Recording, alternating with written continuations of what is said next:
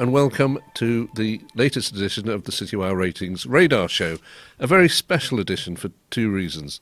First, as you'll see if you're reading this on the Citywire website, or listening to it rather, you'll see some physical evidence that we are all together in the same room, having conducted all previous editions remotely from our homes, and that's great. The second difference is we're not going to go through sectors this time. It's halfway through the year, and the team, that is Angus Foote, Nisha Long and Frank Talbot, who are with me, are going to just have a look back at the first half and come up with some thoughts and look forward. I mean, it's a half where there's so much to talk about. We've had meme stocks, we've had the reflation trade, we've had the end of the reflation trade, the rise of value, growth making a comeback, crypto, and so absolutely no shortage of things to talk about. And I'm going to go to Frank first. Yes, thanks. It's been a fascinating period, hasn't it? I mean, I'm actually looking back over the whole podcast. We started this in April, am I right thinking that? Something like that, April, May of 2020.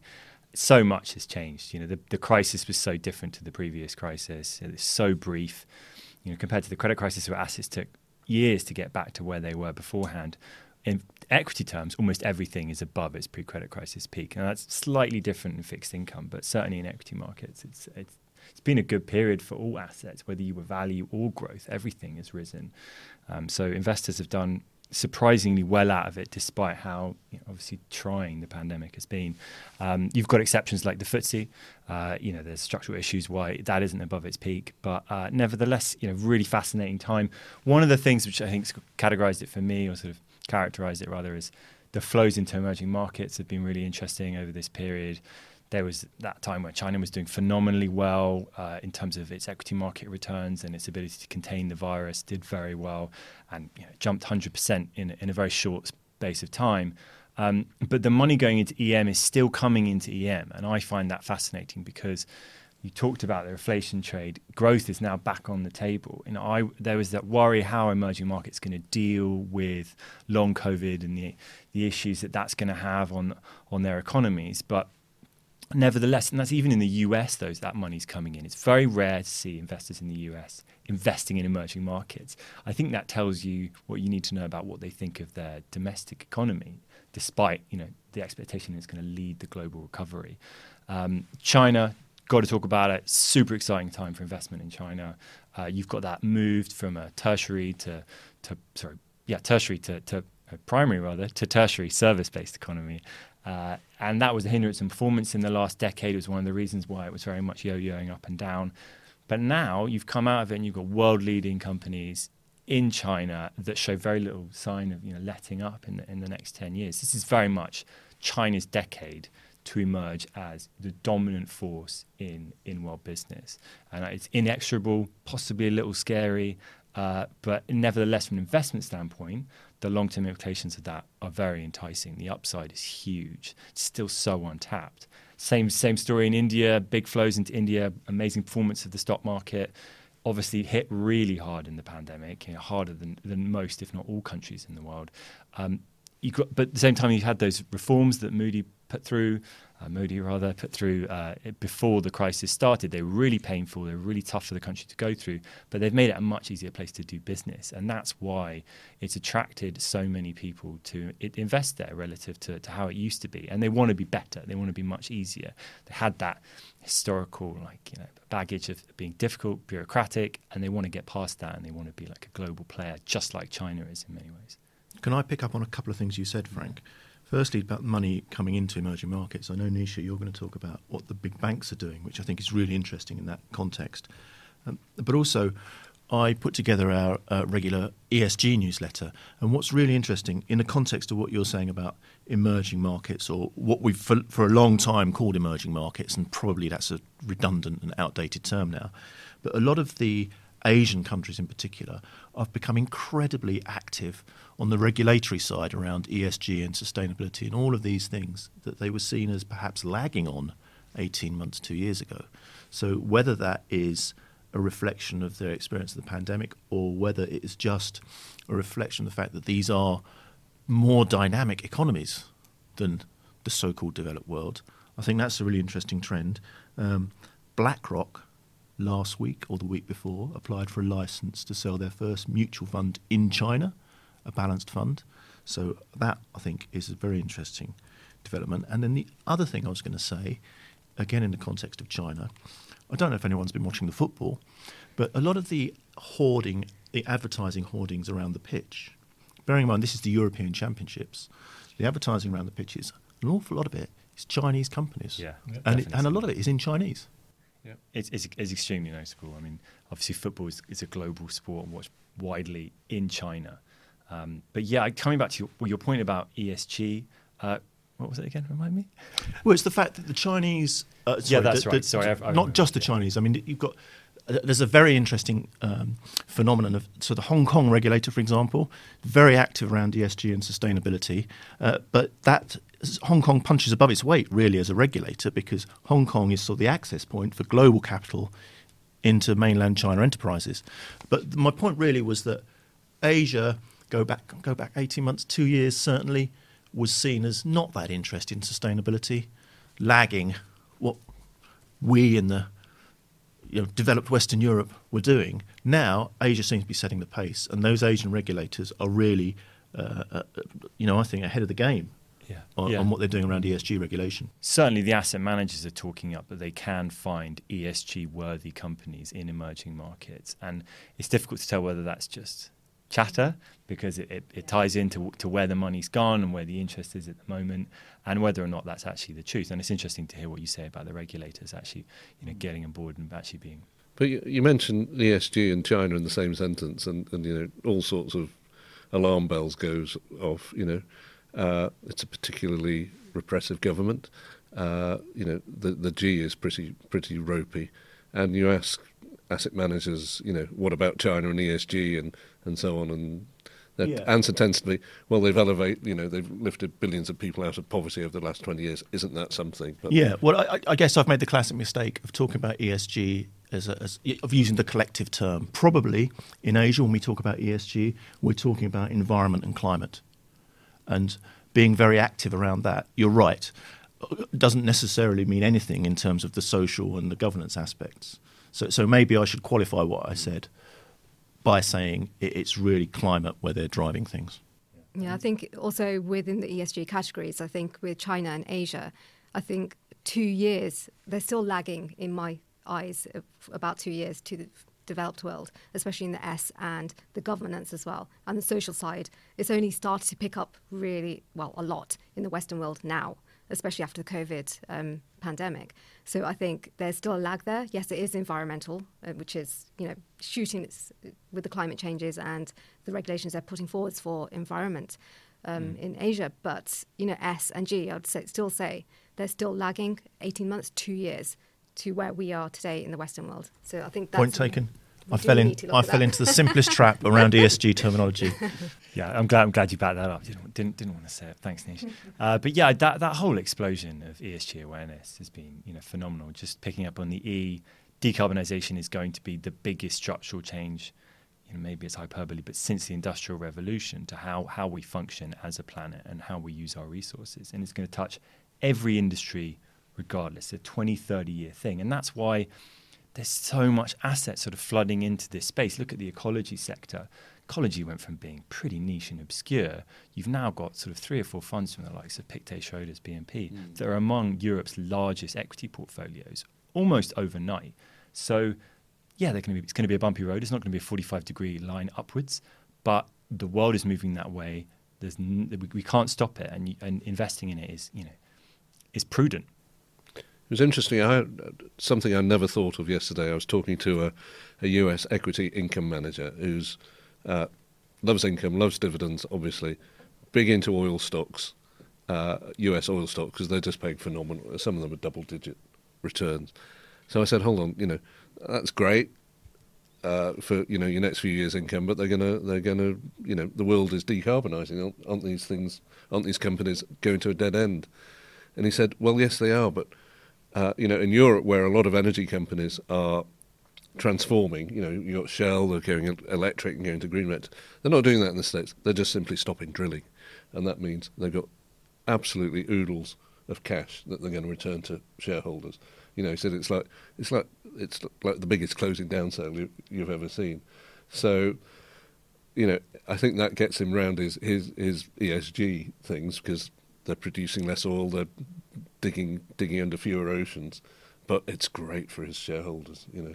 Oh, that's interesting. There's still such a long way to go, but that decarbonisation of dirty sectors is going to be a big thing going forward. And you think about, like, you know, net zero oil company. I mean, how does that even work? What does that even look like? They're selling off chunks of assets, you know, stuff that they're not going to mine or refine or rather.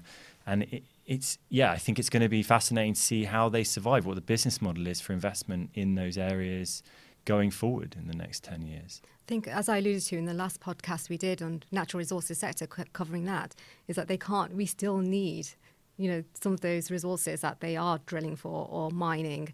You know, they're natural resources that we need: gold, platinum, you know, in lithium. EV cars, lithium, all of this stuff we still need. So they have to be extracted somehow. Somebody isn't going to go there with their hands, but then the health and safety issue comes in, the S of ESG. So it's, you know, it's not going to be instant, and maybe it all goes private in order to do that. We, as you say, we still need this stuff in order to function. We're not going to. But also, to overnight. Richard's point about oil, there is this weird transitional blip.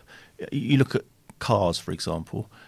My wife was talking to the supplier of the car that she currently drives about trading up, and actually what's left on the finance for that car is less than she could get if she sold it privately in the open market, because there's huge demand for second-hand cars, because nobody wants to buy a new car because they don't know what's coming down the pipe in terms of, you know, regulation around emissions, infrastructure around, you know, electricity. Development of the technology. Exactly. So nobody wants to buy something brand new now that's going to be obsolete or regulated into an expensive liability in 2 years. Another big factor in that, though, is the semiconductor shortage. There's been a big part of it, Absolutely. particularly in the automotive industry. So yes, that people can't afford new cars because they're uncertain about what the future holds.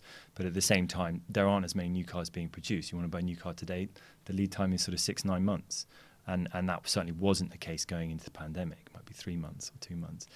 So it's changed dramatically, and that's why the second-hand car market globally is booming. And who's going to ramp up the semiconductor capacity? I mean, they're all trying to ramp it up. I mean, But which country? China.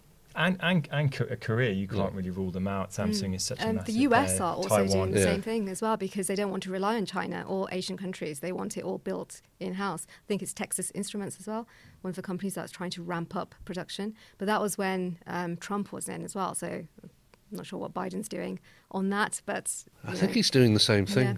You know, No, I think no one wins votes saying, "Oh, we're going to buy more Chinese semiconductors." Yeah, absolutely. So what should my wife do with her car then, Frank? I'm just trying to process all that information. Oh, it's really difficult. How many years has she had it? You know, what's it worth today? If you go electric and your car's worth nothing, maybe lease it for a time. I know we have a company scheme, I guess. Yeah, we do. Electric cars. Yeah, I think it's a very difficult question. It's one I think about a lot myself. Electric vehicles are my specialist subject. You've got one. I have a specialist subject on No, electric you have vehicle. an electric vehicle. I don't have an electric vehicle. No, I'm ICE, internal combustion engine. So I'm still polluting the planet, which I feel bad for. But as you say, the technology is going to move on so quickly. The range of these cars, things have changed dramatically. Tesla's lead in almost every area has been caught up to.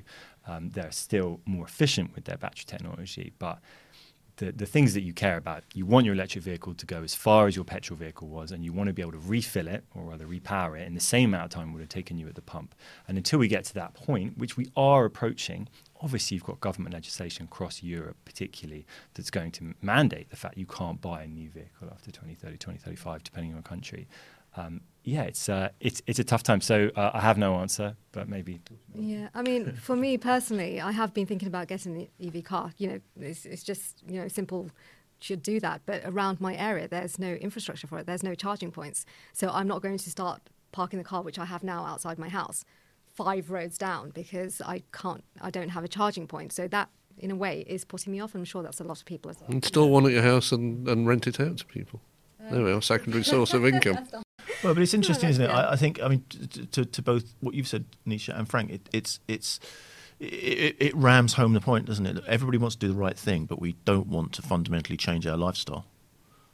Definitely. The thing, bringing it back sort of more to investment, though, is that how can you pick the winners in electric vehicles? That is a real challenge. And I made a case the other day that I think China probably can do pretty well out of this. One of the world-leading electric vehicle companies will come from China and not just sold to Chinese people. There's Xiaopeng, there's, oh God, I'm on the spot. There are other names of companies that I can think of. It honestly is my specialist subject. But it's going to be difficult to pick the winners. And there may be some breakthrough in battery technology that completely undermines leads that companies have. If you go back to the beginning of the dot-com when that started, the biggest companies then versus now in the tech world, it's a very different list. You pretty much just got Amazon in there. So it's the shake-up. It's tough for fund managers to pick the winners. Right. But they're having a go. So moving on swiftly to Nisha, because Nisha's going to tell us what the private bankers are doing and in terms of their asset allocation plans. Yeah, so my colleague Margarita Kiriakosian, she does put together a publication called Super Allocators, where she speaks to the private bank CIOs to look at their allocations going into the next quarter. So it is a forward-looking publication. And it's quite interesting. It's almost like a crystal ball. So the flows that you see or the overweights or underweights that they've gone in particular sectors, 3 months later, it will be in the retail market. That's how the way I've seen the trend flow. But some of the findings from this time round for Q3, so going into Q3, their allocations, one of them is real estate in alternatives that's really divided them. So some are underweight, a lot of neutral and overweights as well. And gold as well has divided the pack. In Q1, most of the funds in the gold sector were at the bottom, but in Q4 last year, they were at the top. So if you've got this up and down going from that. And European equities. Now, this is where we've seen a shift from the private bank CIOs. European equities, they're now overweight. And last quarter, they were neutral to underweight. And that's from moving from US, where they overweight last quarter in the US, and now they're moving forward to go in an underweight position or neutral positioning. So you can see European equities, they're starting to be quite bullish on European equities. And how do they explain this, that the brilliant companies now emerging in Europe, or valuation grounds? I think it's valuation grounds as well, because I think with the US, especially with the FANG stocks, but most of the stocks in the S&P 500, now with the growth rally that we did see, the valuations have skyrocketed. The S&P 500 hit its new high, it was in June, in Q2, it hit another high.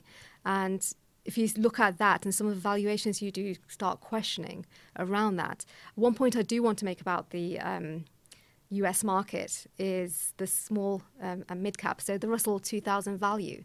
So the two of the top stocks in that index at the moment, the top stock is GameStop and the third is AMC. So that just shows you, if you are investing in these type of indices or the small mid cap value indices in the Russell, it's look at what you're investing in, because it's the meme stocks. It's crazy. Do you know what? I was talking a couple of days ago to somebody who runs a large asset management firm, and he was talking about how they use in their investment process natural language processing systems. It's an AI system that looks at the language and it can read 10,000 company reports in a minute or whatever it is. And he was saying that if you look at Wall Street Bets, which is what drives the whole Reddit meme phenomenon, coming to that as a lay person or even as a conventional investment person, the language they use on those boards, it's unintelligible to a normal person. They almost have their own language. And he had taken his natural language processing system and applied it to Wall Street Bets. And in doing so, they'd managed to identify stocks to avoid because they were being picked up. The stocks which people were going crazy about on Reddit for non-fundamental reasons were being identified by this language processing system and allowing him and his firm to avoid them. So I just that's it's almost like sort of technology eating itself. But on those grounds, wouldn't he have missed out on GameStop? Well, you say missed out. I suppose that depends. I mean, we're back there to your old discussion around trading versus investment, aren't you? Yeah. Yes, you can make money on we probably shouldn't get into Bitcoin again, but you can make money on almost anything that's moving if you're trading in and out at the right price. But it doesn't mean you want to hold it for 10 years and put it in your pension. I think there's an evolution of portfolios as well. There's a graphical, I can't remember where I saw this, but the holding period of some of these stocks, going back 10 years, was probably about 5 years on average, and now is something like 1 or 2 years. So that just shows you that, flip around in, the trading that's happening. So is that something that we're going to continue to see? So with AMC and with GameStop, for example, some of these indices or index tracker funds, they will have to include GameStop and AMC.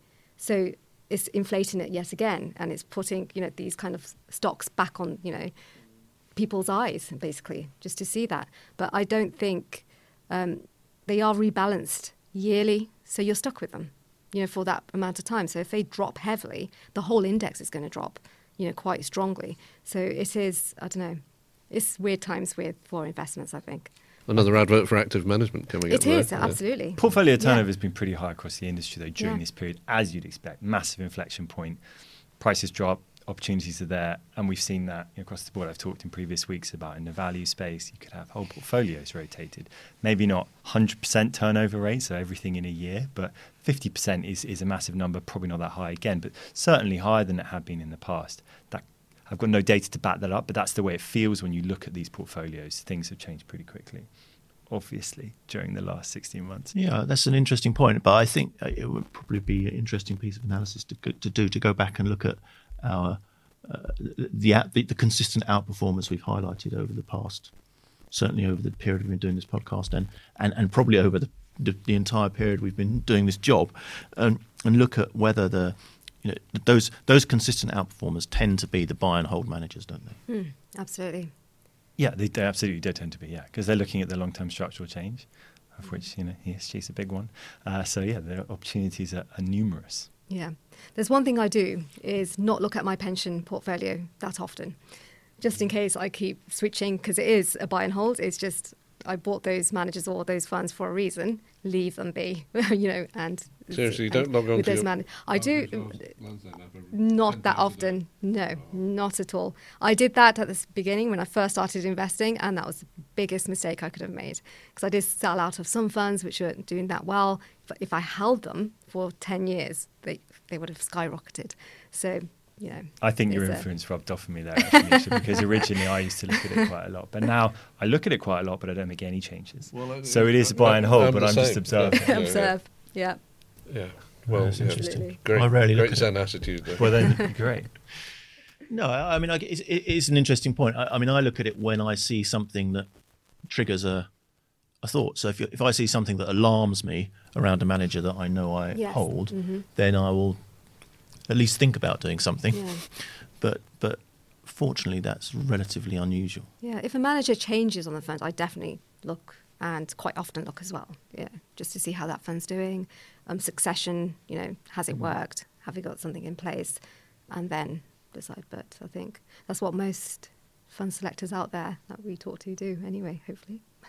Just before we leave your private bank survey or margaritas, it might just be worth explaining. There's probably people listening to this who don't know quite what private banks do. So they have these allocations, and then they take these to the clients and say, this is how I'm going to fix your portfolio. I think it's more... So the people we're talking to here are the CIOs of the private banks. So typically the big private bank will have a fund selection unit that will select the individual funds that go into the portfolio within certain asset classes. But the CIO, amongst other things, of the private bank, and it's important to differentiate between the CIO of a private bank and the CIO of an asset manager, because it's quite a different role. So the CIO of the private bank will be saying, you know what, I think we should be more heavily invested in Japanese small caps. And they will then say to the fund selection team, find me the best Japanese small cap managers. The fund selection team will probably already have those recommendations on standby, as they will in any asset class.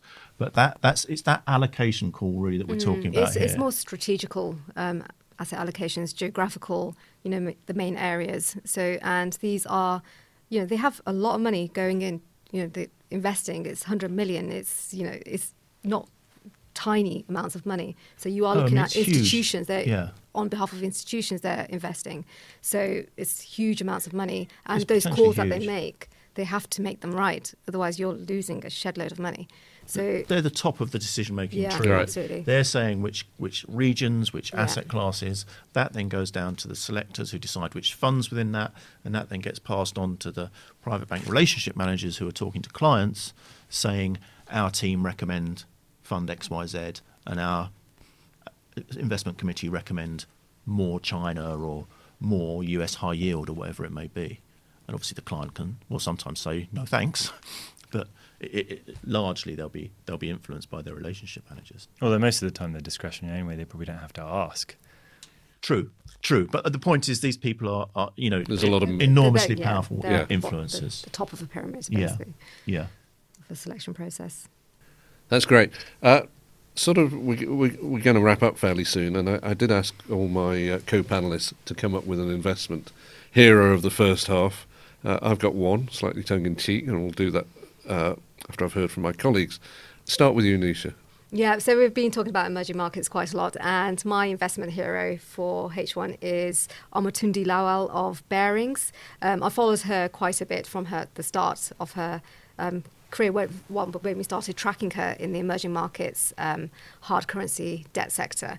And yeah, so 2 months ago she received her first AA rating, so she started to become eligible for the analysis over the 3 years, and she's done pretty well. So 20% returns over the year to the end of May, and for a bond fund in emerging markets, that's pretty good. And her drawdowns over that period, just 0.4%. And I think is- full disclosure, in your pension fund? No, unfortunately, not at the moment. I haven't come to the rebalancing stage just yet. Frank? Yeah, I didn't do my homework like Nisha, but off the top of my head, someone in the value space, someone like Claire Hart, who works with JP Morgan, she's, I guess, after Cathy Wood, the second best known female portfolio manager in the world. She runs US income stock portfolios. She's sort of evergreen, always outperforming. She's got a large following, outperforming, but not by masses. She's not setting the world alight by any means. But in this rotation back towards the value stocks, she's continued to eke out above benchmark returns. And that's the kind of individual you look for. So she's not a hero and she's not up there in lights, but she's certainly one to consider if you're looking at US income as somewhere to go. You own her fund? No, I don't know. No, okay. Angus? Well, I don't have Frank and Nisha's deep background knowledge of funds and managers. So my investment hero would be anyone who has actually had the courage to stick to their knitting during all the turbulence and the market volatility that we've seen over the last 18 months. Like your pension. And so I'm obliquely proposing myself as an investment hero. No, I just think that probably the best thing an investment professional could have done for their clients during the period we've been having these chats is just stay calm and stay with a clear, consistent strategy. And the things we've talked about, obviously the pandemic came out of nowhere, but Reddit, these kinds of anomalies that we're seeing everywhere so easily derail people. And I think that actually getting overexcited and making unnecessary changes to your strategy or your portfolio is probably the worst thing you could have done. Okay, on to mine. Very much tongue-in-cheek. It's the bloke who came from TaskRabbit, which is the people you can order someone to mix your shelves, do your plumbing, whatever.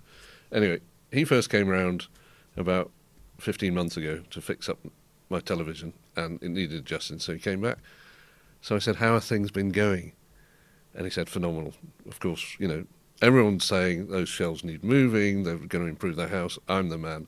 I've just raked it in this year. And he said, do you know what? I've put all my money in Bitcoin.